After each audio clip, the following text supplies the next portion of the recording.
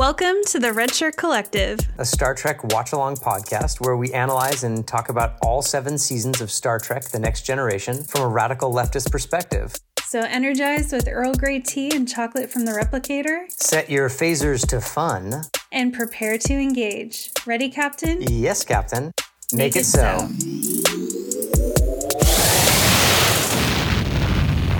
Welcome aboard.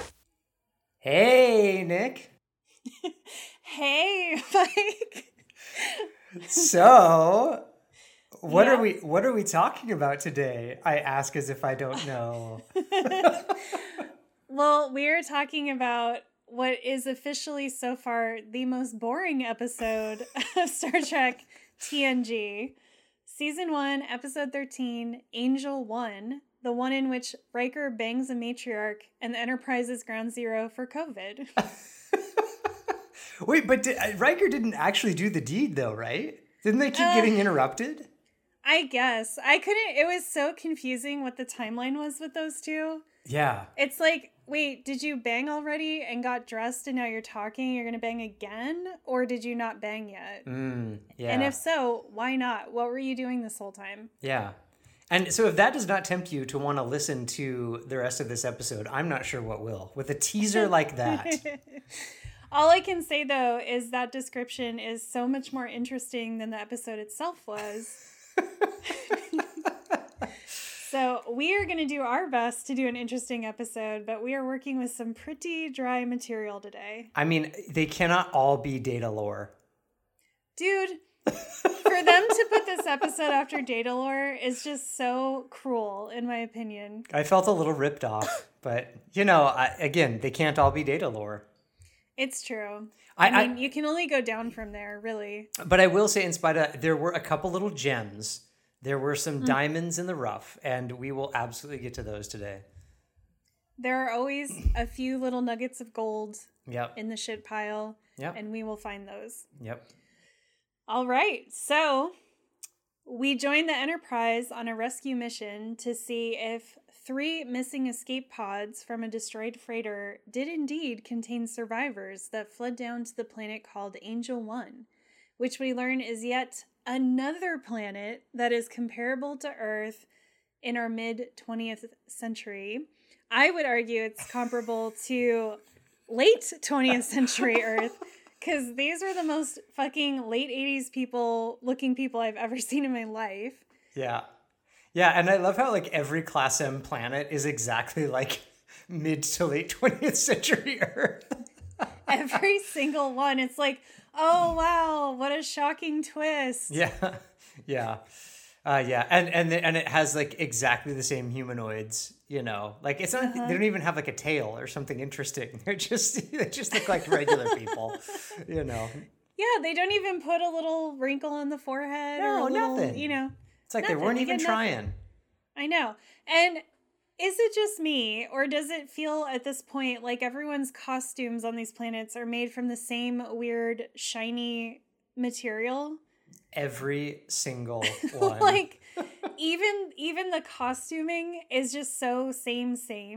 Mm-hmm. And it's apparently this shiny, gauzy material is very futuristic in their minds. It was a good year for shiny fabric makers, though.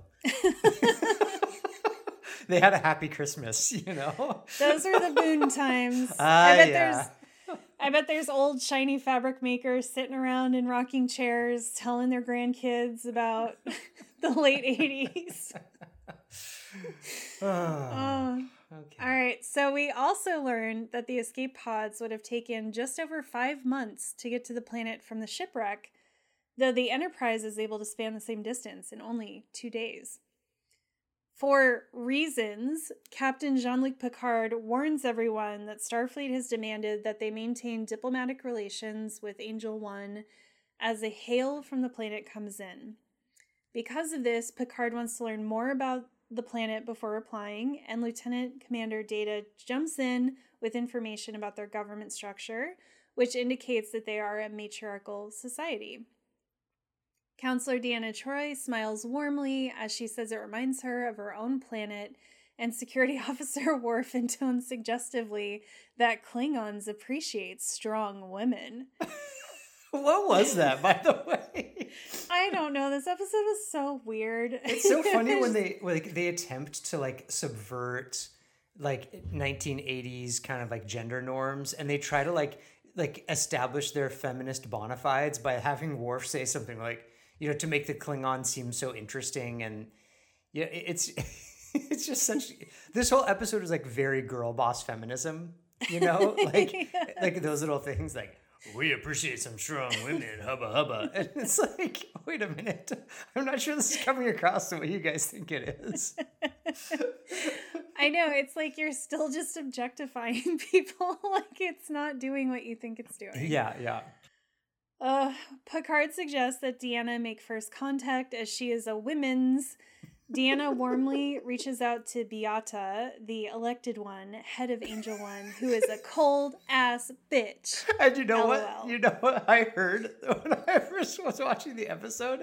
I heard, I am Beyonce, the elected one. And I was like, oh!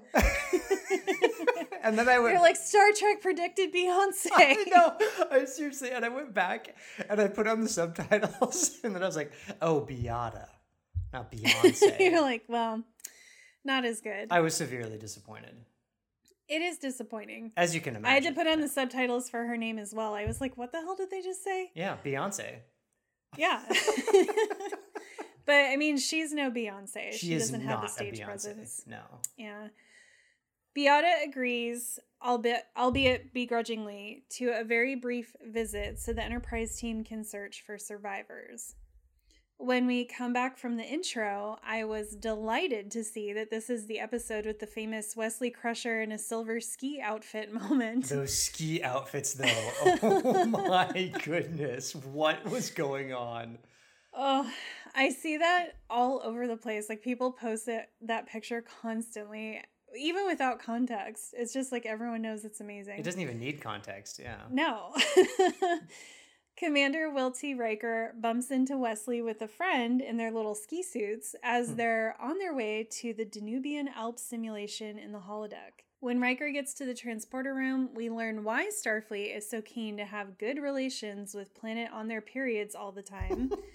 Apparently, Angel One is in a strategic location, and there are hopes to have them join on the Federation one day. You can't keep going like you didn't just say that. I'm dying. I almost spit onto my computer. I want you to know I pulled back so much from some of the stuff I was going to say for this episode. Oh, because anyway, we'll get to the analysis, but this was just a very late 80s episode. It really was. Okay, that was really funny. Through a voiceover from Picard, we then learn that this aggressively matriarchal society represents a gender-swapped version of 20th century patriarchal Earth, including the females being larger, stronger, and occupying roles in government and military. When the away team is seated in front of Beata, she inquires why the Enterprise would be up to such a small, quote-unquote petty task as looking for a couple of survivors. And of course, Riker immediately puts his foot in his mouth, getting all puffed up, stating that they don't consider even one survivor petty. Beata is offended by the implication that Riker is suggesting Angel One doesn't value life as much as Starfleet, and Deanna shoots Will at least 2 dirty looks as she works to smooth things over, explaining that they discovered the freighter accidentally and have a duty to investigate while in the area. And by Riker, you mean this man? Yes. As non-Beyonce Miss Sassy Pants puts it when Riker speaks. Yep.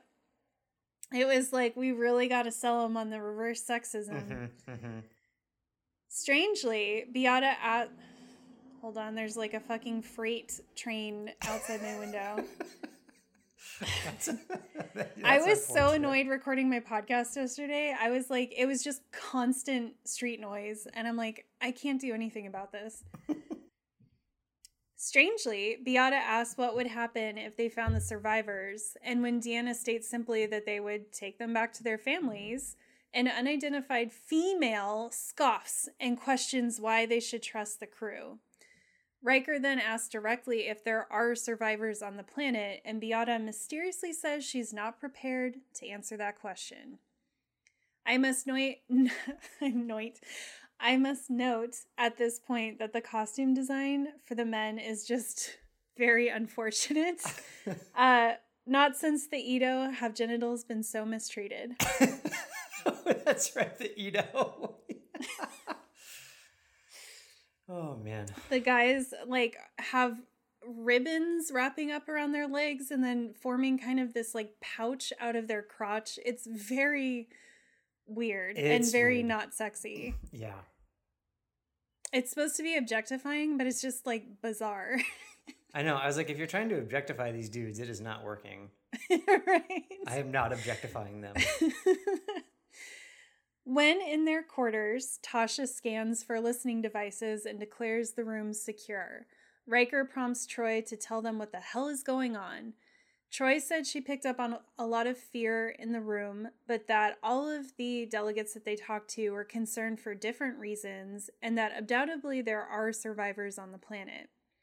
Back on the Enterprise, Picard is informing Worf that once the business has been handled on Angel 1, they're going to assist in the neutral zone with the appearance of Romulan battlecruisers, when he suddenly gets hit square in the side of the face with a snowball.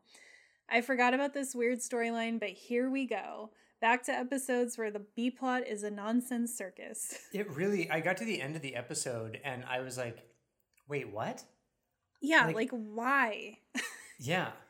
None of that needed to happen. No, and the whole thing about the smell, like it just, anyway, it was such a bizarre thing. But the scene with Picard getting hit with a snowball was really funny. It was funny. Yeah. That's like a good clip to pull. Mm-hmm. It's like a good meme. Mm-hmm. A very nervous-looking Wesley explains that they were frolicking after their ski lesson and the snowball just happened, to which Picard snaps, "On the Enterprise, Mr. Crusher, nothing just happens." Mm-hmm. And then suddenly says, "What is that smell?" Yeah, that was very odd. Worf says, yes, slightly reminiscent of night-blooming Throgni, Captain, from home. Quite stimulating, wouldn't you say?" To which, of course, Picard barks, "No!" He warns Wesley not to let this just happen again and storms off. Back down on the planet, we get a hilarious little moment of Data accidentally spraying himself in the face with perfume and then a conversation about what an aphrodisiac is. The poor slight man with tortured balls comes in to tell them Beata wants to see them. His name is Trent, by the way. We learned that later. And then Trent hilariously douses himself with the perfume after they go. I just couldn't help but laugh the whole time because I had to call him Trent Steele.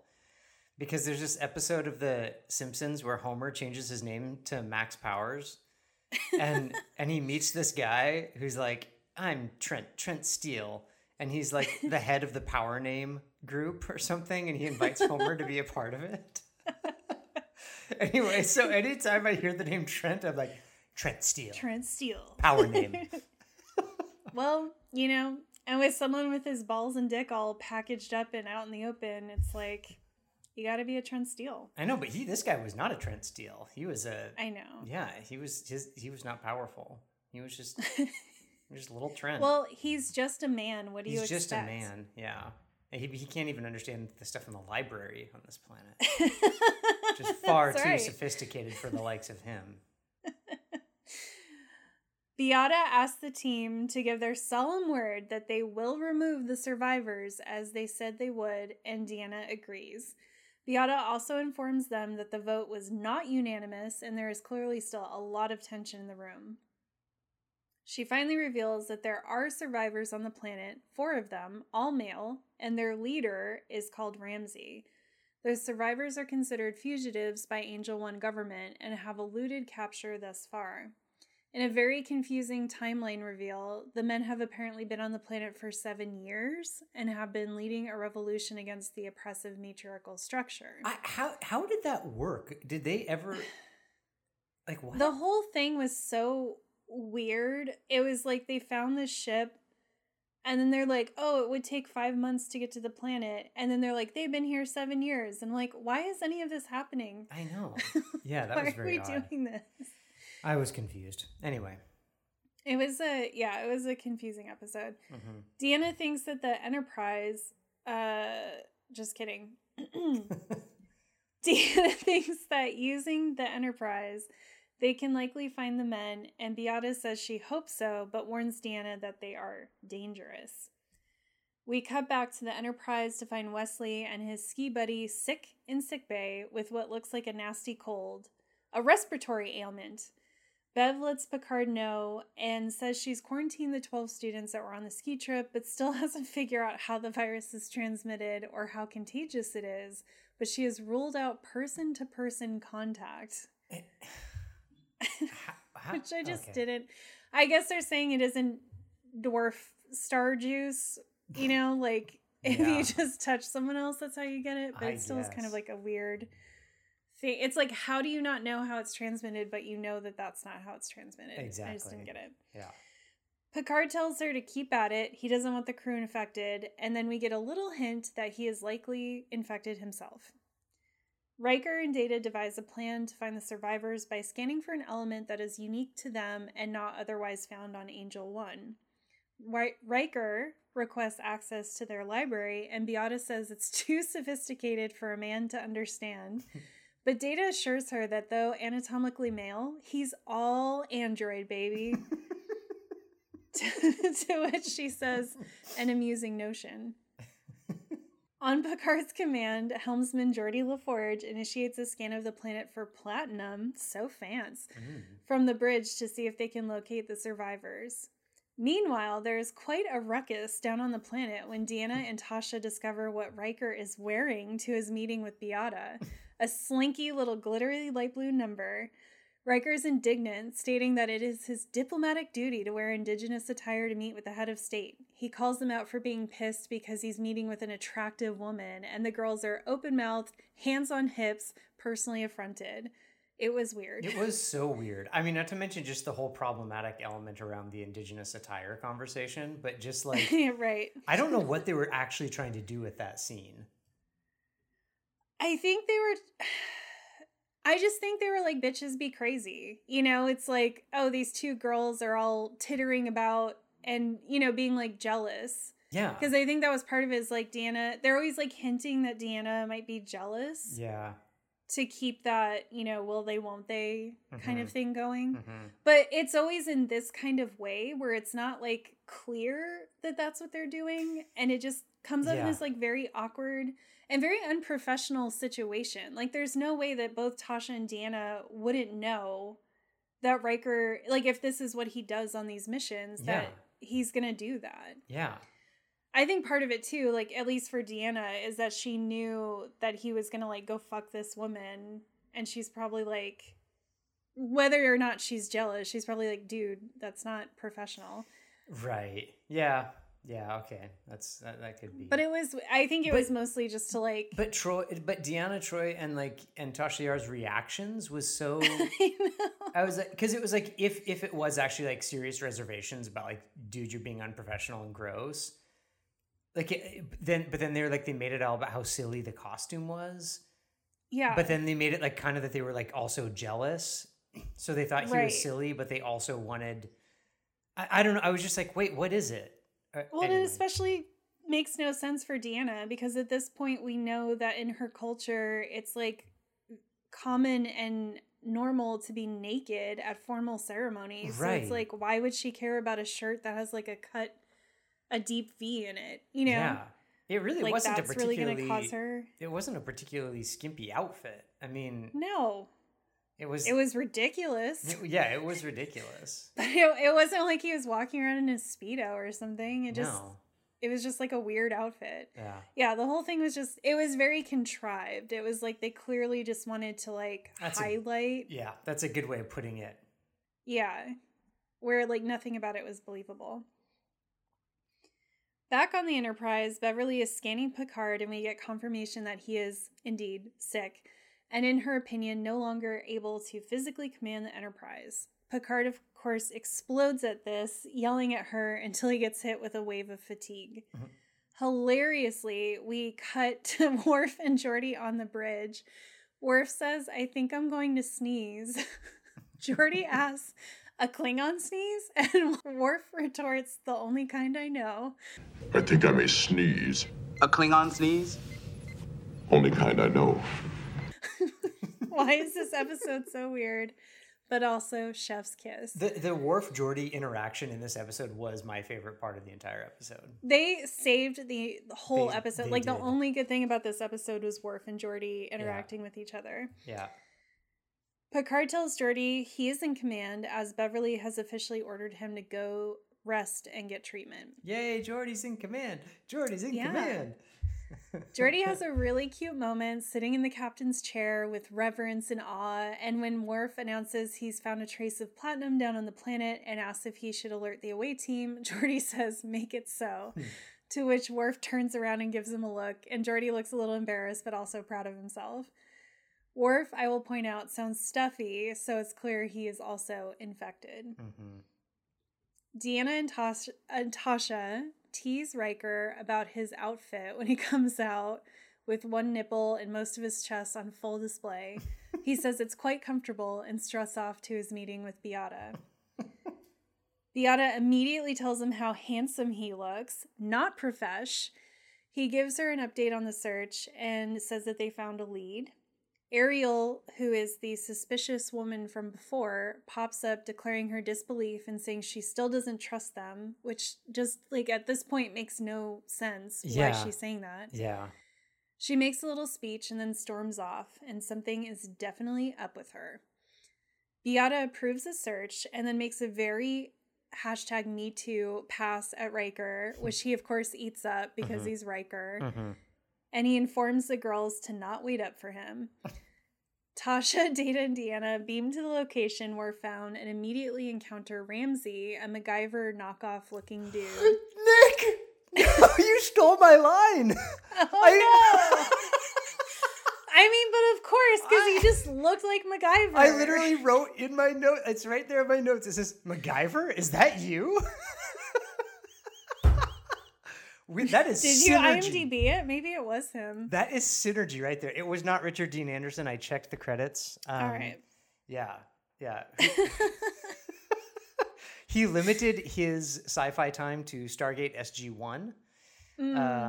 Yes. You know, he never crossed over into the Star Trek universe.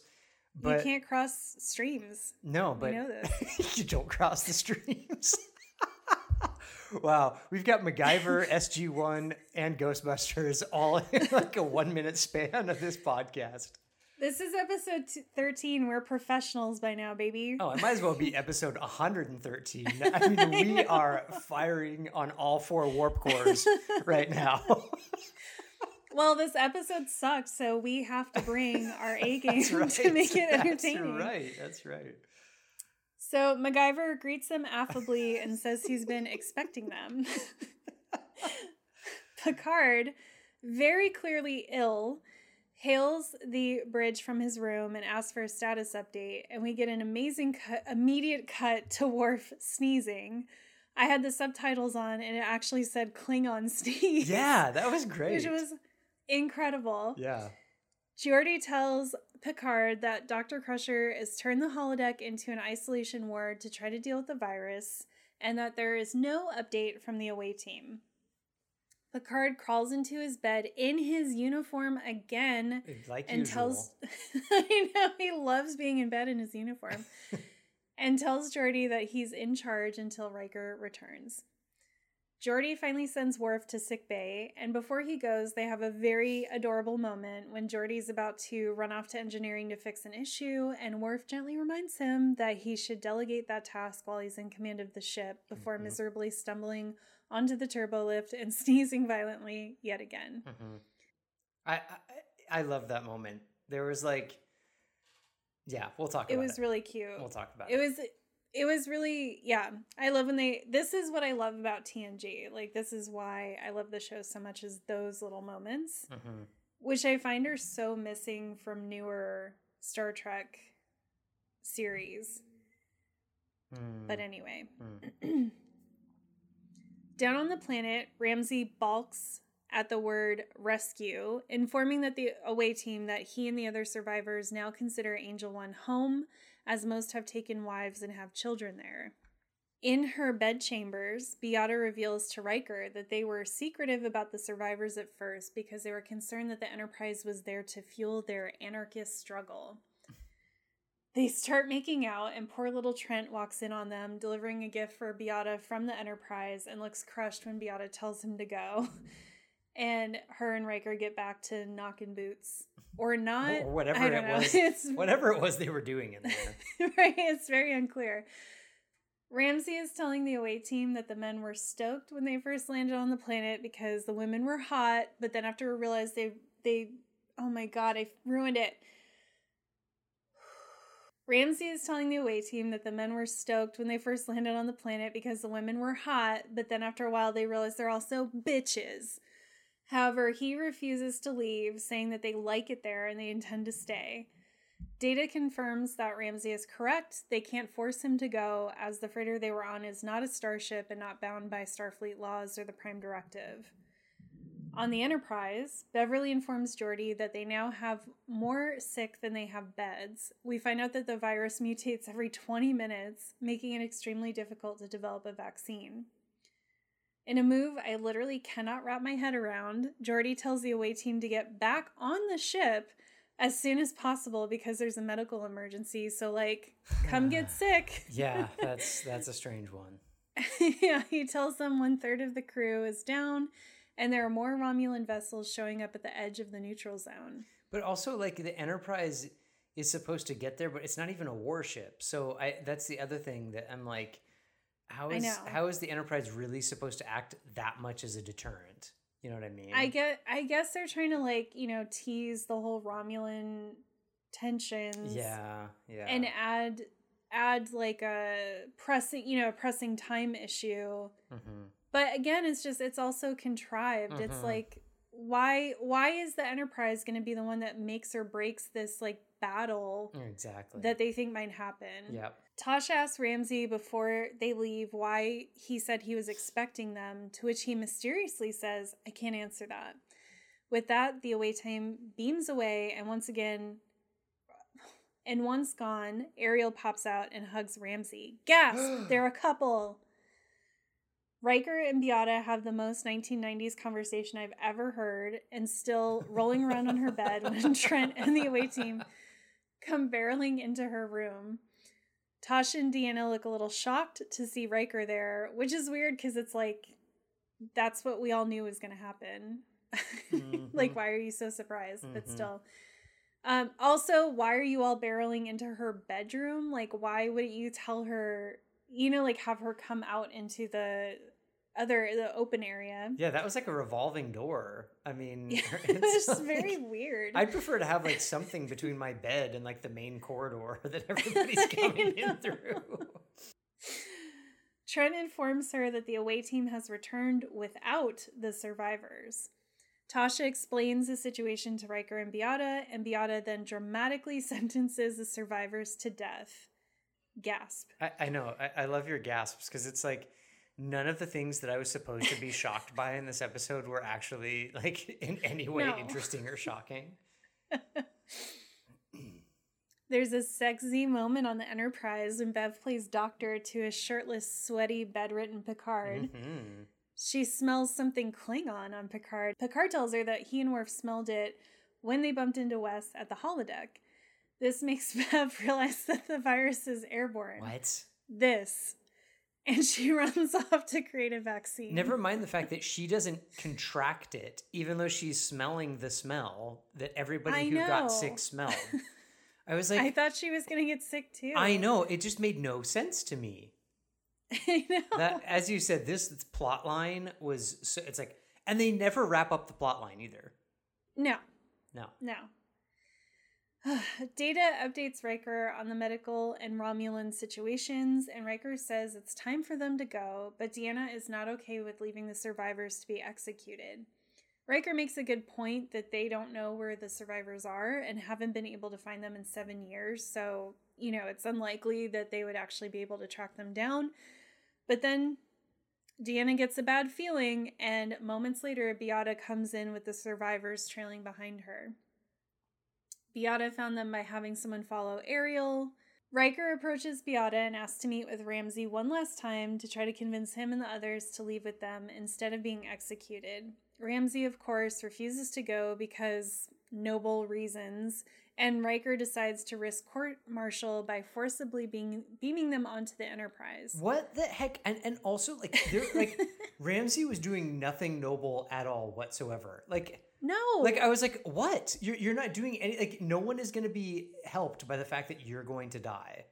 So, right. Why am I supposed to care? Ramsey is just stupid MacGyver at that point. Right. It's not even a good MacGyver. Not even a real MacGyver. Just, alternate world stupid MacGyver. Dr. Crusher answers Riker's hail and says she can't allow anyone to beam up because the virus is so out of control. Riker sends Data up by himself, since he should be immune to the virus, to get the ship to the neutral zone to help with the Romulan situation, leaving the away team and the survivors stuck on Angel 1. I'm not sure exactly how much later, but at some time later, Data hails Riker and explains to Riker, who's very pissed that he's still there, that he calculated that the Enterprise can stay at Angel 1 for another 47 minutes before it absolutely has to leave for the neutral zone, giving the away team a tiny bit of time to figure out the survivor situation. And to his credit, for once in this entire episode, Riker thanks Data for so precisely following orders, which is kind of cute. Yes, it was kind of cute. Mm-hmm. We appreciate people appreciating Data. Yeah, even if it's Riker who's just being otherwise just kind of a goofball in this episode. And it's small, but I liked it as a moment to show that Data does think for himself and does have problem solving skills and is invested. In his mind, he could have just left, but he knew that the situation was precarious and he cared about the survivors, and so he figured out a way, to give them a little bit more time. I just like that. Yep.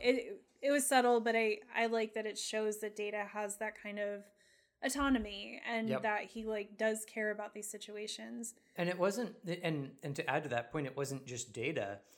I feel like the diffuse nature of the power structure on the ship, you saw Geordi and Worf kind of give each other sort of the nod, hey,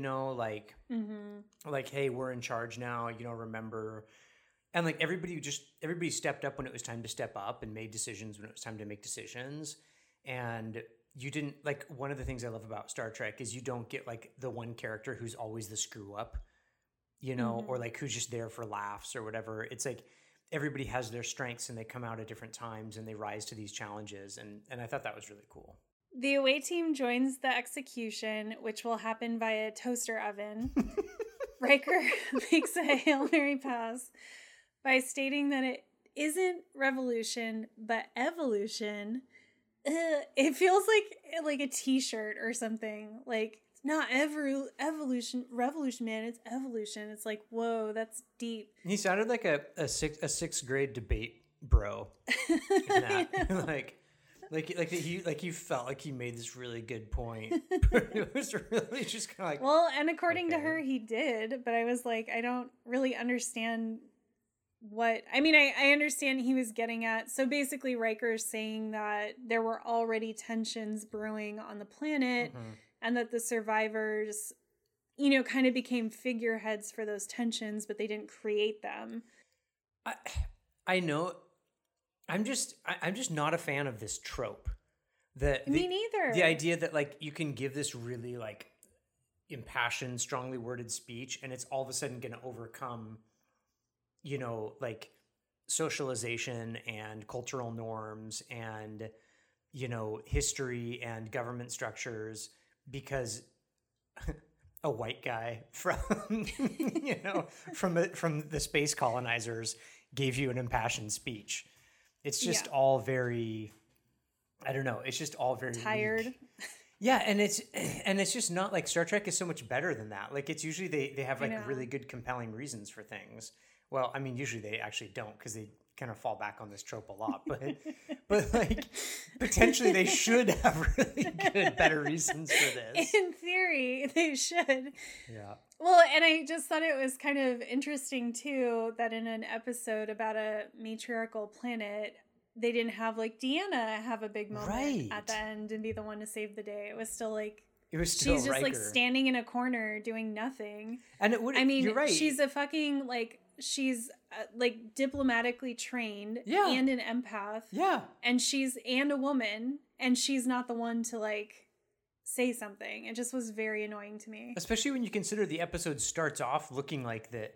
You know, Picard's like, "Oh, hey, you know, maybe you should make contact," and it's like, oh, maybe we're going to get to see a little bit of Deanna. Nope, we're not. No. Yeah, it was like the writing team was like, wow, we let her talk once. Mm-hmm. Feminism. You know? This whole episode. Thing. And Deanna's from a matriarchal planet. So it's like she would have a better understanding and she could have talked to her of like, hey, you know, we have a similar government structure, but this is how we like have better equality, or I'm assuming they do. I don't know much about the planet, but it seems like, you know, they're not ones to oppress anybody. So it's like she could have been like, hey, I know it's scary, but like it's possible that you can have this, you know, work in a different way. I just felt like that, like literally all like signs pointed to Deanna. Yep. And they were like, nope, Riker. Yep.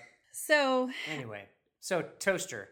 Riker gives this impassioned speech and basically says that by killing the survivors, that it will likely just make them martyrs and increase the, you know, resistance. Beata doesn't give a fuck initially and sends Ramsey off to the toaster oven. As Trent is about to rub the crystal orb that will set Ramsey to broil, Ariel uses Beata's name. She just says Beata, and for some reason that makes her call a pause to the execution to consider Riker's words.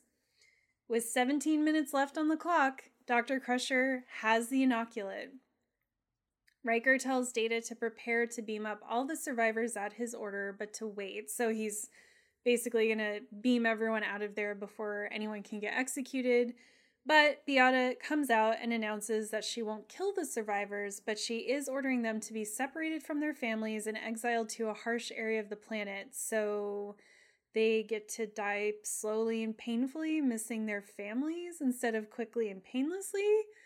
Cool, great solution, awesome ending. Wait, did I misunderstand that? I thought they were exiled with their families. I thought they were separated. Oh, okay. All right. Because I think she said, like, these people have to stay here. I could be wrong. Okay. I only watched this once. I could not put myself through it twice. No. We can just watch the last 47 seconds. I guess either way. I mean, honestly, in a way, it would be worse if they were with their families. Because then it sounds like their odds of surviving in this area are not great. Right, yeah, so living to, like, in exile. Children on top of that. But either way, I was just like, how is this a good ending? Right, right. To this episode is like horrible. Yeah. The team gets inoculated on their way back onto the Enterprise, and Picard is back in command with a frog in his throat. The episode ends, and we go from Angel 1 to Angel, thank God it's done. So, Michael. Yeah. Word on the street is that you have some dad jokes for us. Oh, are we going to dad jokes right now? Yeah. Are you ready? Okay. Look, it's not going to be as good as last time. I'm just telling everybody right now, keep your expectations low. I went with the low-hanging fruit on... I have two. I went with the low-hanging fruit on the first one. Okay. So, Nick, why did Bev develop an inoculant so quickly? Oh, God. Why? She was afraid that if she didn't, the disease would crush her.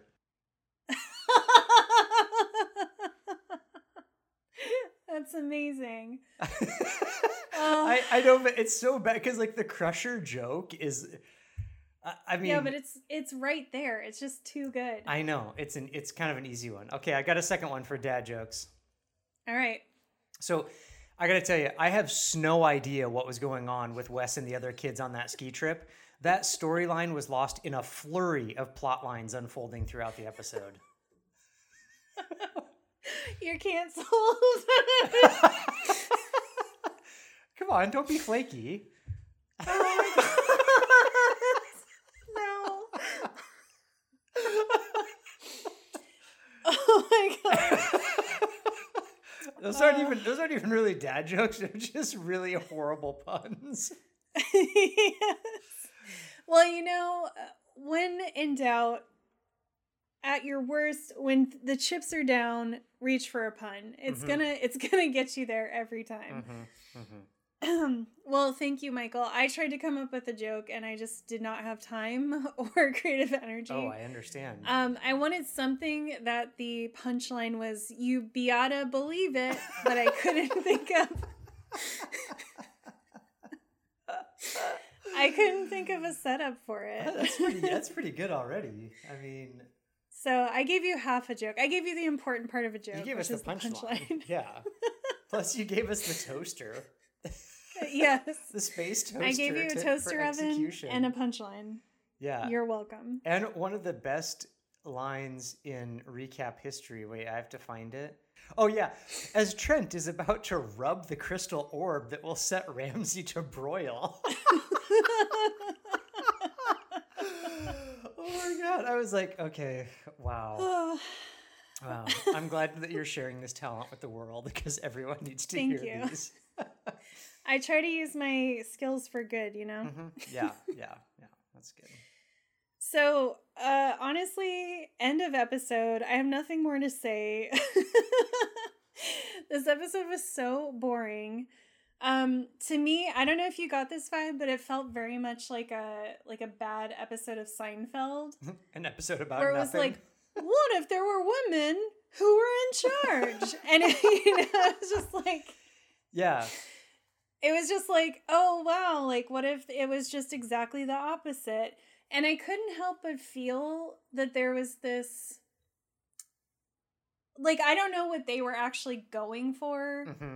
That I think that was my biggest problem with this episode, is that there was no point to this society, right? And then it did feel like, oh, look at like whoever's in charge, they're always bad. Which I guess is kind of a point, but it's like matriarchal societies historically just have not been run that way.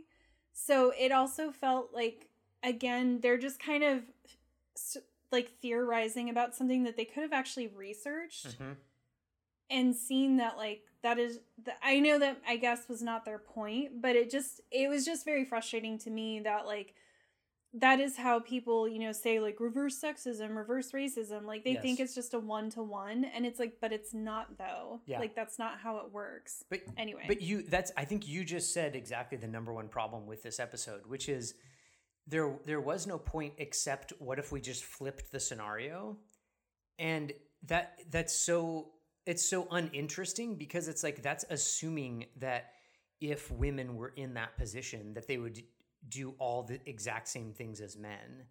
And they dealt with it so clumsily. I mean, there are funny ways to do that. What's that? There's this French film on Netflix. Shoot, what's the name of it? Where this guy like wakes up and it's just like in an alternate world where it's exactly flipped. The gender dynamic is completely flipped. I don't think I've seen that. Is it good? Yeah, it's really funny. And it, but it's meant to just be like, let's just flip this around and make it funny. But this, it like seemed like they were trying to make a point so hard, and they felt like it felt like they were so proud of themselves for this. But like, I actually wrote this note to myself that I was like, is the point here that if an alien species were to visit Earth in the mid 20th century, they would be shocked at how women were treated and would seek to overturn that arrangement? Because that's not really an interesting point. Like, right. Like you don't need sci-fi to imagine how fucked up sexism is. You know what I mean? It's like we already know that already exists, so we don't need sci-fi. Well, and the show itself has already commented on that through letting us know that that is not, like, even humans realize that, right? You know, like we're apparently in a post-sexist world where they even themselves will say, "Oh yeah, that was bad." And even in the intro, we're saying, oh, it's comparable to like what we had back then. So it's like, yeah, so to comment that another species would see it and be like, oh, that's bad is like, well, you already just said that. That's not right. You're not telling us anything. You're not new. Making a point here. And there are so many ways that they could have. I just think the premise itself just sucks. But it's like, okay, if you're going to do it, like, part of the point could have been to have Riker be treated in this way and to have him realize it doesn't feel very good and that maybe he needs to adjust how he interacts with females. Instead, we get the opposite, though. Yeah. Riker's like she was sexually harassing. Like, she was sexually... The power dynamics were kind of weird, you know? And, like, the pass that she made at him was very inappropriate. And instead of being like, oh, Riker will just fuck anybody, haha, like... I guess what bothered me was that it was almost like Riker was such a stud that he was impervious to... Yeah, he didn't lose any power, even in a dynamic where he is stated to structurally not have power. Right. And instead of feeling harassed, instead of feeling how inappropriate it is, and then maybe having to like look at his own behavior... It's kind of... Chuckle. A turn on. Yeah. Yeah. It was like he was super into it. Yep. He was like down to fuck. And she was being condescending to him. And he just never even seemed to pick up on it. Or like, I mean, like he picked up on it, but like it just never seemed to care. Yeah. That she clearly like didn't respect him.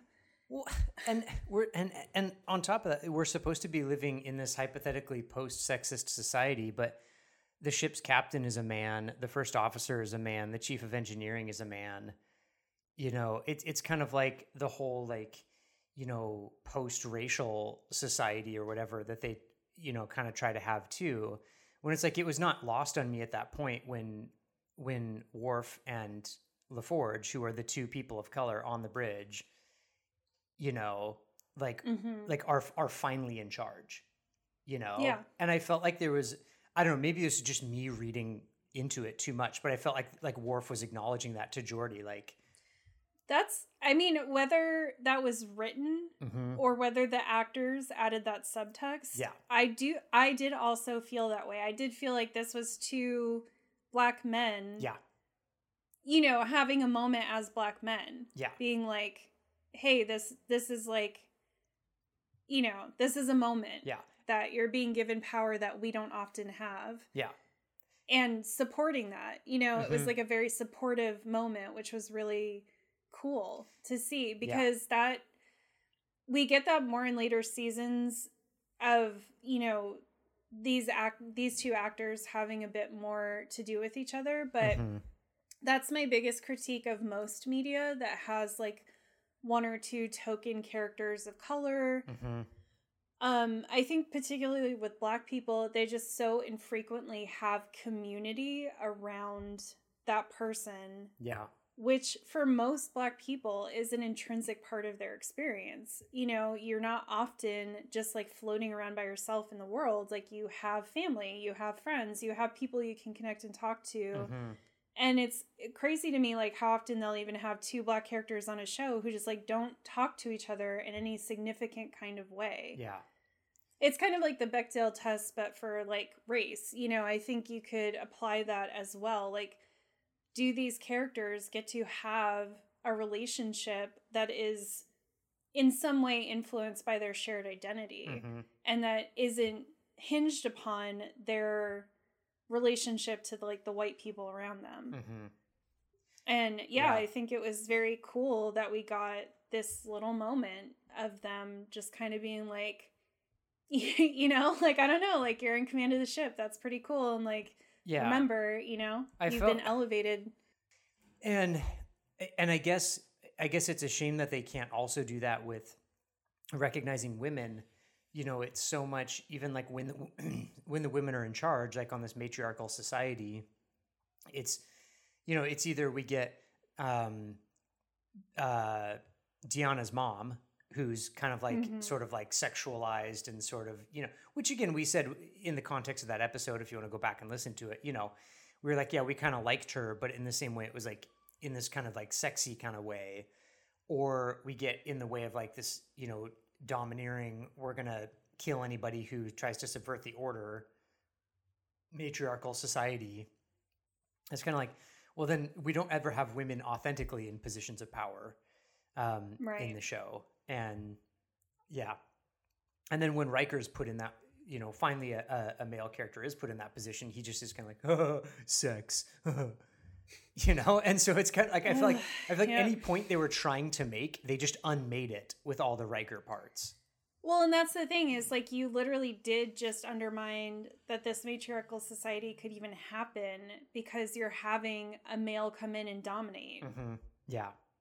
You know what I'm saying? Like, like people want to be like, oh, it's just reverse sexism. And it's like, but there's a reason that like misogyny happens. There's a reason that power imbalance is there. And that's part of it, is just that like men don't feel threatened in the same way. And, the physicality and everything. And I know they tried to explain that by saying that the men are smaller on this planet.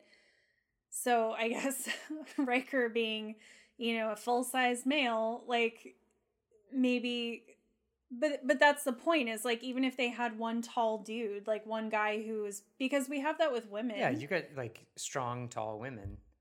Yeah, women are smaller in general, but there's plenty of women who aren't, who are tall and are very strong and whatever. So it's like, even right there, the second you get a guy who has any physical like capabilities is just going to dominate.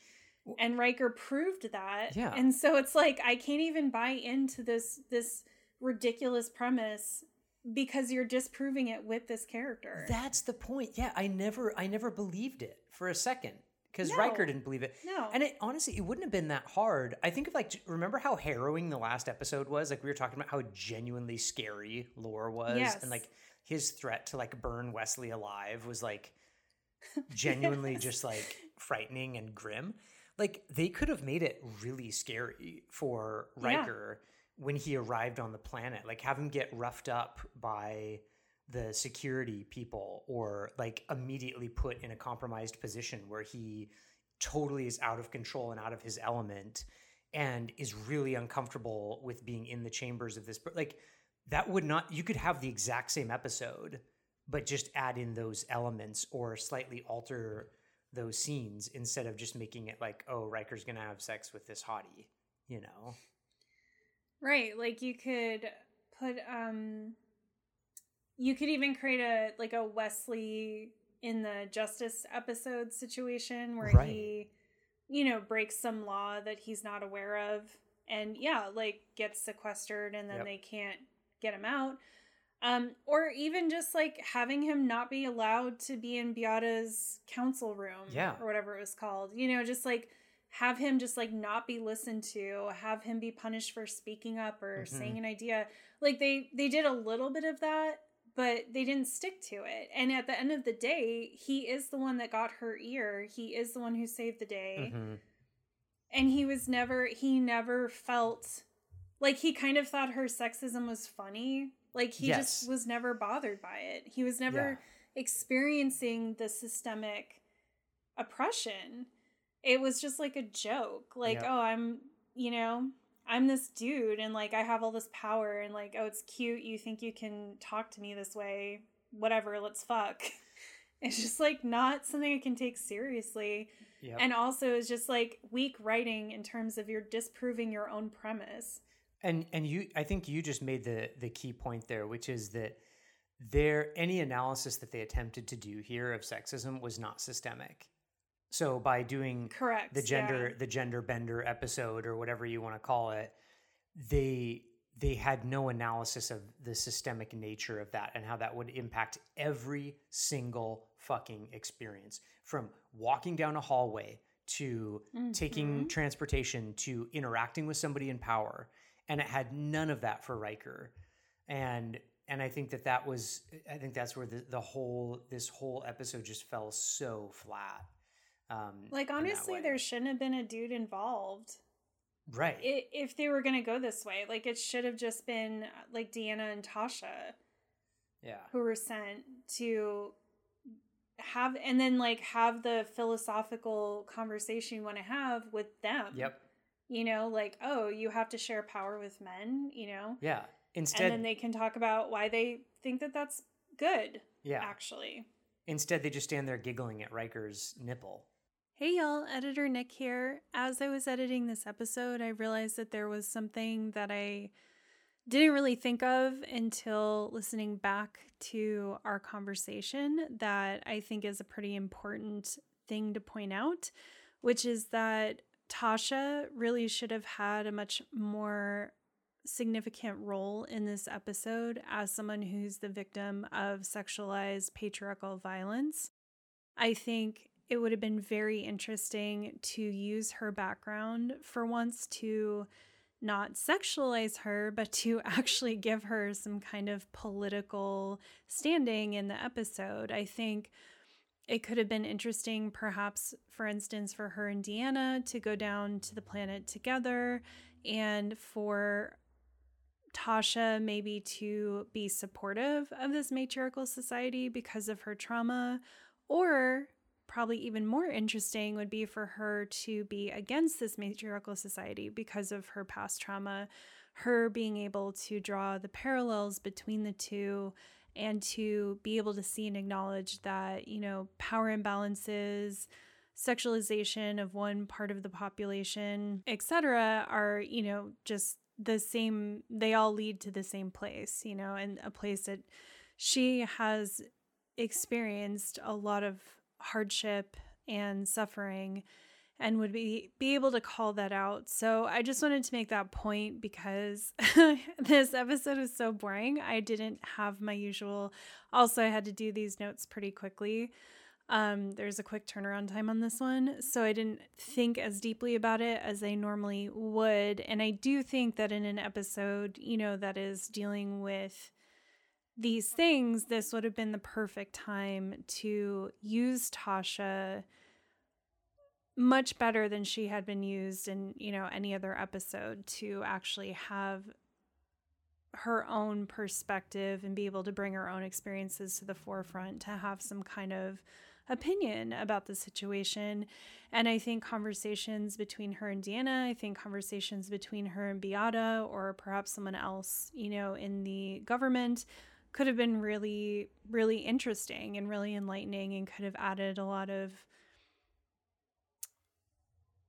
density, I guess, you know, added something meaty to this episode that just was a whole lot of nothing. All right, back to the episode.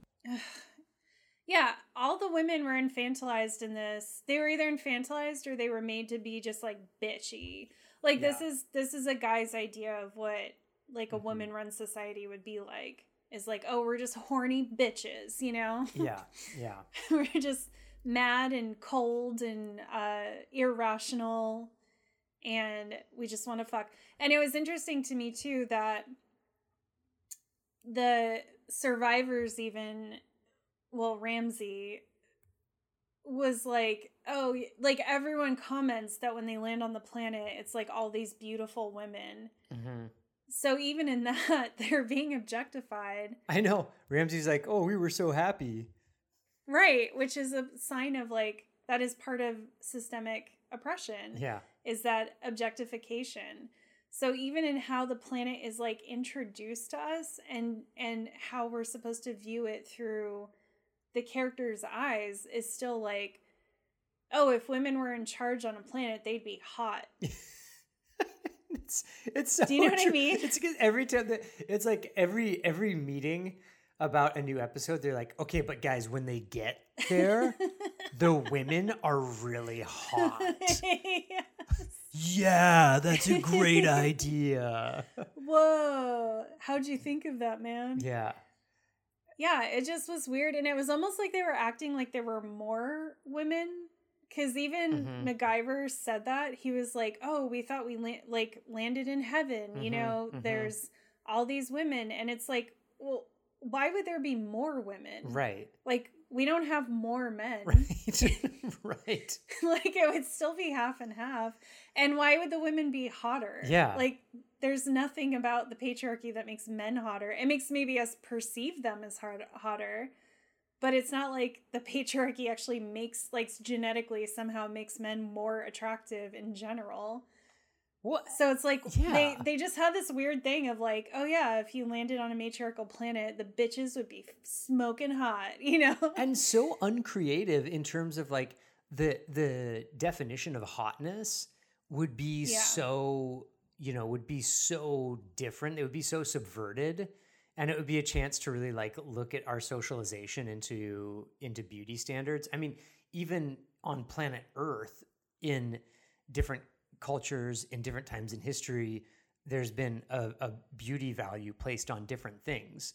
So this idea that like, you know, you're going to go to this other class M planet and you're just going to find people whose definition of hotness is exactly like 1988 Earth, you know, it's just so silly too. Right, like, if we're gonna do that, then I want to see a planet of, like, bodybuilders. Right. I want to see, like, something that would not be considered mainstream, conventionally attractive. I want to see a challenge to what we think. But... yeah, I mean, like, how... none of it was there. How hot would it be in...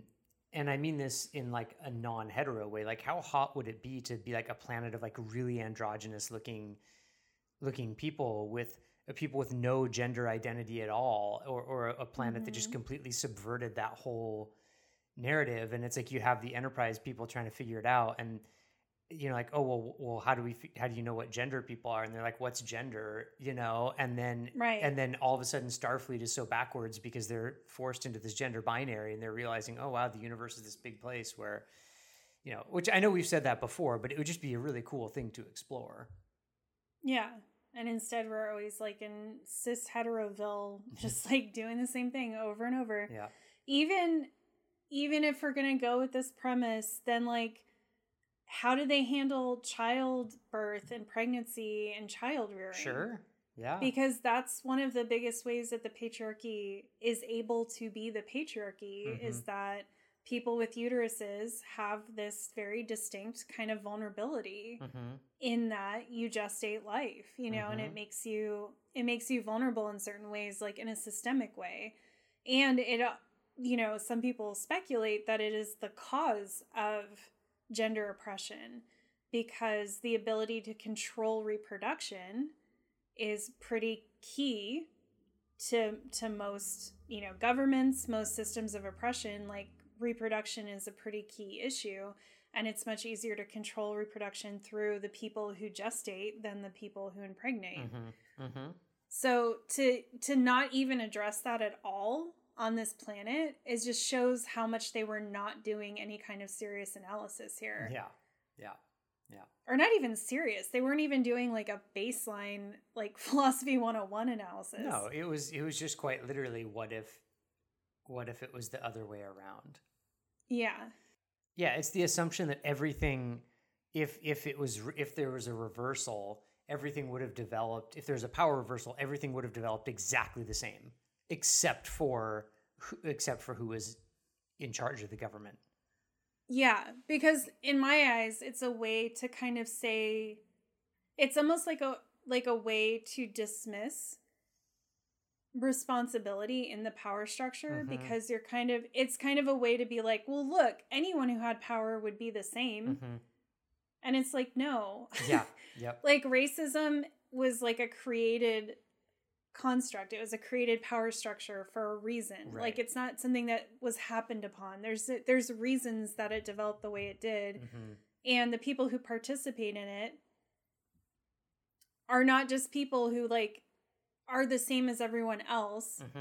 You know, you can't just say like, oh, well, anyone who, like, however it developed, like, anyone would be the same way. So, because it almost undermines the fact that it's so bad. It makes it seem like it's just this natural thing that happens.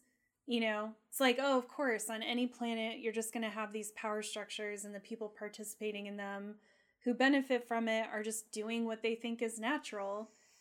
Yeah. And it's just this way to kind of like, it's kind of like to say that these things don't matter or that they are natural without like coming out and saying it. Right. It's almost like an apologetic for how things are now.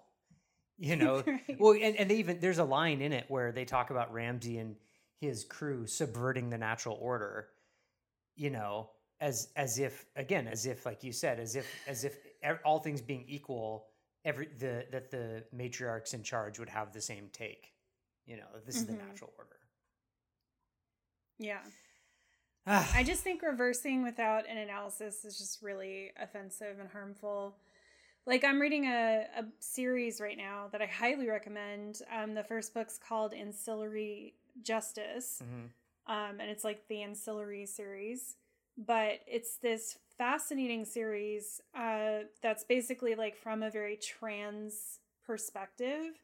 And it's a sci-fi series. And basically you have the main character is a ship and is also like thousands of people. So she's like this AI that has been embedded into a ship and also thousands of ancillaries. And the like lead emperor, like kind of evil imperialist emperor person is a black person who has a bunch of clones of herself. And it's just very well known that this kind of empire is made up, like most of the citizens, if not all of them, are always said to have like brown or black skin.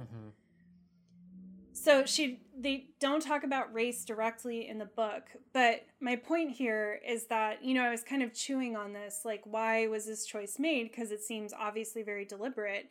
And my thought is that it's kind of a critique on like neoliberalism and the way that we can get to a point where you start to see that people who we would typically identify as oppressed buy into, I would still say they're probably oppressed, but they buy into these oppressive systems to gain access to power. Right? And you could get to a future where if you start, because this planet also like doesn't have gender, their language is gender neutral, and it seems like everyone's pretty queer and very like non-binary. And I think it's a critique on how if you aren't getting at the root cause, if you're not getting at the root of like colonization and imperialism, if you're still allowing that to be the bedrock of your civilization, then you can have all these like social things look very progressive, but it's still going to be bad. Yeah. And I think that's interesting. I think that's an interesting analysis. I think that's an interesting thing to show. Here, we didn't get that. No. we didn't get any of that. But my point is, like, if you're going to do this kind of reversal thing, or if you're going to do, like, oh, I'm showing the people in power are people who we don't typically see in power, there has to be more to it. You can't just put someone up there. There has to be some, at least subtext. And for me, like in this book, I think that is the subtext. They're showing that this civilization that is literally colonizing the fucking galaxy, they're just eating everyone up and taking everything over, and are just, you know, shown to be like very bad and in a very bad imperialist force in the book, have also done all these things that we see in, you know, like the Democratic Party nowadays. Right. Where it's like fucking Kamala Harris putting she, her pronouns in her profiles, you know?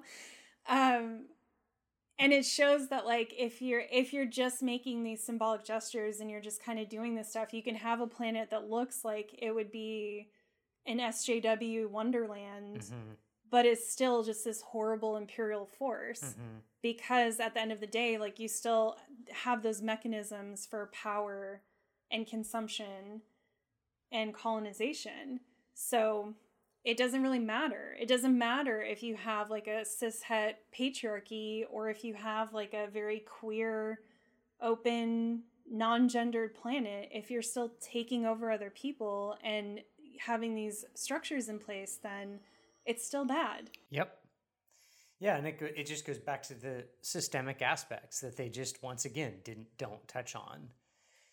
And I feel like because that's the stuff people don't want to talk about. Anytime you get into any kind of anti-oppression work, people are more than happy to have you talk about unconscious bias or belonging or, like things that sound kind of nice and easy. But once you start talking about systemic racism and, the systematic oppression, systematic gender-based oppression and violence, then all of a sudden people are like, whoa, let's not get all radical here. It's like, well, if we don't want to get all radical here, then it means that we don't want to actually address the roots of the problem. You just want, like you said, you just want to slap some pronouns on your profile, put a pride flag on your, on your background and call it a day, Yeah. Yeah. Put pronouns on your drone. Yeah. Yeah, exactly. Put a rainbow on the bombs that you're dropping on someone and have that be that. Yeah, it's just, I just found this episode like offensive, but like too boring for me to get too worked up about it. It's funny, like I'm having more thoughts now talking to you than I even had in the episode, just because the episode was so it was so uninteresting. Me too, because I watched it and I was like, I feel nothing, I think nothing. Yeah. But now talking to you, I'm like, oh, I do have some thoughts. But there were some words of wisdom. Were there? Yeah. Give me your words of wisdom. I had like really nothing from this. All I had it from the Worf Geordi exchange, and maybe we even want to put that in there. Where Worf says there are people to do that now, and as Worf is leaving the bridge, Geordi says, "Worf, thanks for the advice." Keep you advised. You have the bridge until Commander Riker returns. Engineering reports, computer mail.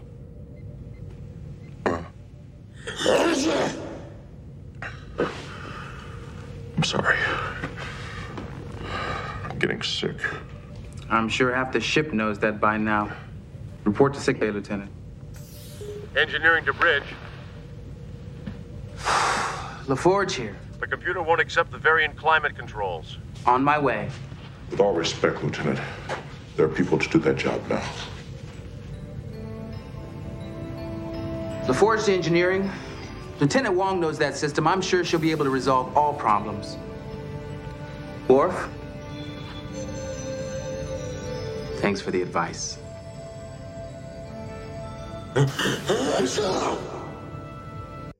And it's like just so authentic, and I was like, "That's good words of wisdom," in a very Star Trek. The as we spoke about earlier in the recap, the good things of Star Trek that keep us coming back. The idea of, people helping each other out and sharing moments and that kind of connectivity. Words of wisdom.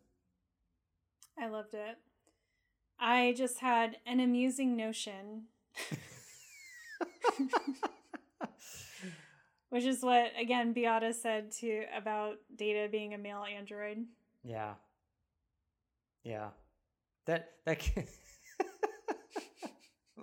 that could practically be an episode rating. Well, it was an amusing notion.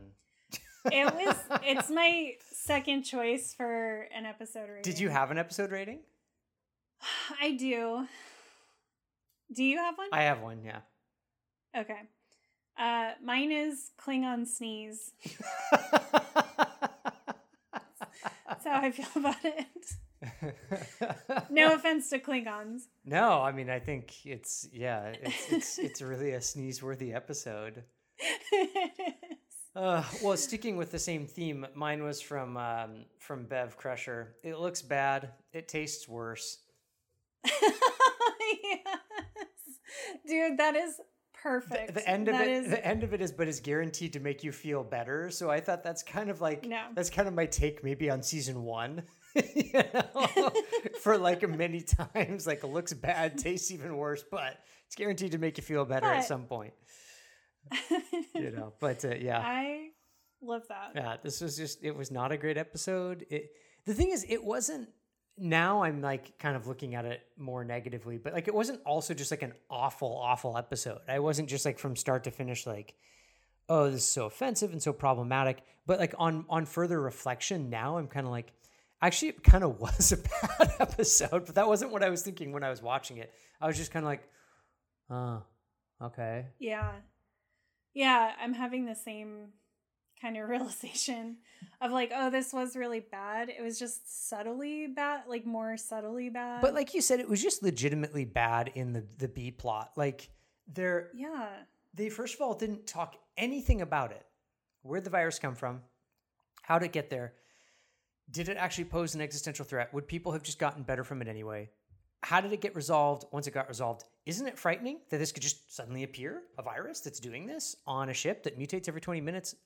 I mean, all these things that they just, right. And then they're just like, to the neutral zone, whee! And it's like, never mind, this virus is here. That's a really good point. Yeah, they did not like come up with it. There's just no curiosity apparently at all of how this happened. Because we don't know for sure what life aboard the Enterprise is like. But, you know, we always get the impression that people like don't really get sick. Yeah. That illness isn't really a thing. So, yeah, you think this would be like very concerning. Yeah. Like, what the hell? Where did this come from?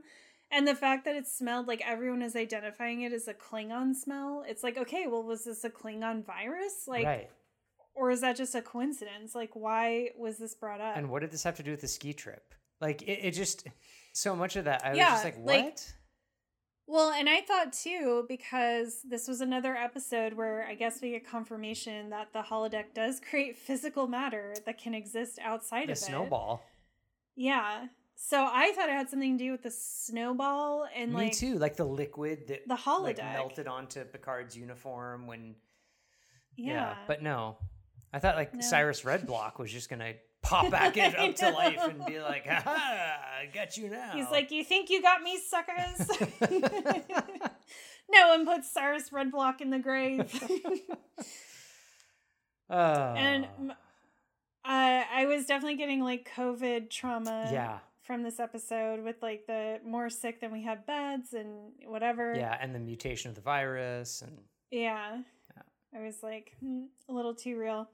But my last note is that, well, actually I have two last notes, but of course 4 white men would come to a planet and think they can just like take it over and just be like, we like it here. We're just going to change the government. I know. You're so right. You know? And like, yes, it's an oppressive government and yes, it should change, but also the hubris, like, I would not be surprised if they went back there in 50 years and it was a patriarchy. You know what I mean? But I don't think they were going to change it. Was it even that oppressive? Like they did nothing to unpack the oppressiveness. Like, you know, Riker makes this like impassioned speech at the end about his platitudes about revolution and about the, you know, the descent, the rippling descent. I'm like, we've seen nothing. Riker saw nothing in this episode to indicate that there were ripples of dissent in the society or that it was particularly oppressive. Because he never experienced it. So it's like this speech is such bullshit. Anyway. Well, I'm like, why was Ariel in love with MacGyver? Right. You know, like, what was it about their relationship? Yeah. I don't know. I think that was hinted at with Beata because she kept telling Riker that he was like different and that she was like especially attracted to him. You're not like other girls. I mean, other boys. And I think he said something to that effect that like, oh, because she was like, oh, it's nice to be with a man who knows what he wants instead of having to be told. And I think Riker said something to that effect of like, well, I'm highly paraphrasing, but it was something like, well, I'm not from here. Like I'm from, you know, somewhere where like I have power. Mm-hmm. And she was like, that's not it. And it's like, well, obviously it is, first of all. But it's like, was that it for Ariel? Was it that? Yeah, with Ramsey. You know, like, MacGyver wasn't like other boys? Yeah, or, like, why was she so in love with him? And, like, was she... I guess my point is, like, was she dedicated to the cause? Or was she just like in love with him? Because those are two different things. Like men love women all the time. Mm-hmm. Very few men fight the patriarchy. Right. Exactly. You know? Exactly. So like I needed more to understand why Ariel would be like actually fighting her government because of this guy. Right. While she was in power too.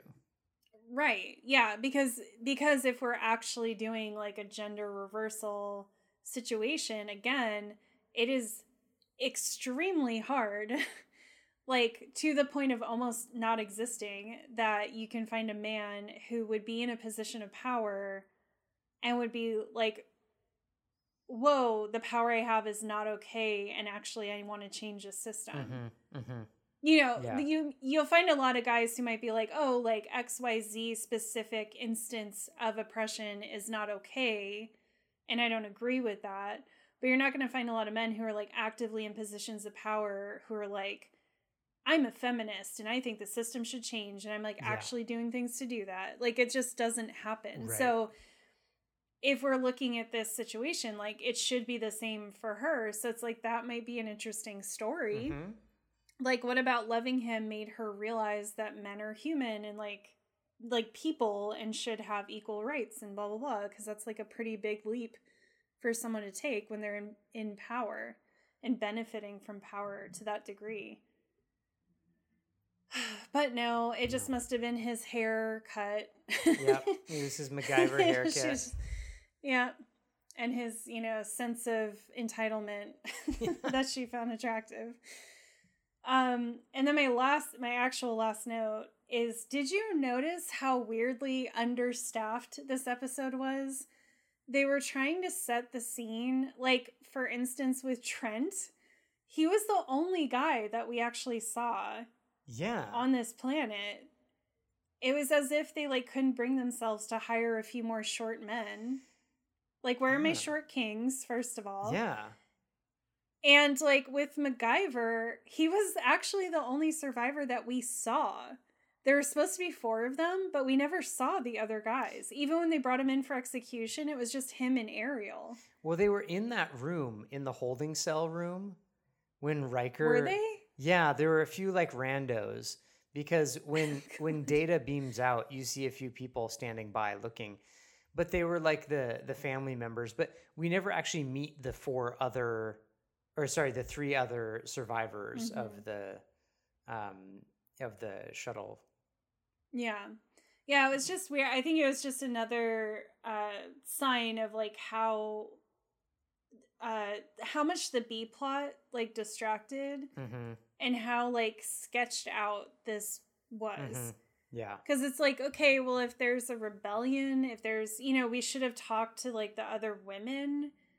There should have been just so much more involvement with the survivors, and also seeing other men on the planet and seeing how they're treated. And like, there was just none. We got Trent and we got MacGyver, and that was like basically it. Yep. It was just very weird to me that they kept talking about these other men. Yeah. Yet when they found Ramsey, the men weren't out there with him. It was just very weird. They were not. Yeah, it's like, why are you hiding these dudes? It was a weird episode. Yeah, it was weird. But anyway, thanks. I hated it. Well, we have some exciting things on the docket, because we have coming up season 1, episode 14, 11001001. Oh. In which talk binary to me. I know, in which there is apparently a bit of a ship hijacking. So, you know, we'll see. Hijinks may or may not ensue. Well, hopefully they do. Yeah. I need some hijinks after this snooze fest. All right. Well, I guess that's it. We'll see you next time for our hijacked ship. Yeah. Don't forget to send in your dad jokes to sauce.sep, sauce.sep@gmail.com. I'm assuming that we haven't been receiving many emails because you guys probably got the address wrong. That's why I thought I'd spell it out for you. So that's the only explanation. That's it. That's the only one. It's true. Yeah. All right. Well, we'll see. I love that Sauce.Sep is like the ultimate. It's like the meta dad joke. It is. It is. It's like the big Papa dad joke on the show. Yeah, and we just keep coming back to it. Well, we always will. Yep. It's our promise to you. All right. Well, see you next time. All right, everyone. We'll see you on the next one. Bye. Bye. Thanks for joining us today on our mission, comrade. To keep this Galaxy-class starship chugging along, we need your help. If you like the show, consider supporting us by leaving us a good review on iTunes or your preferred podcasting app. Follow us on Instagram, share us with your friends, promote us on social media, or become a financial supporter of the show on Patreon at patreon.com/redshirtcollective. Now, Get off my ship.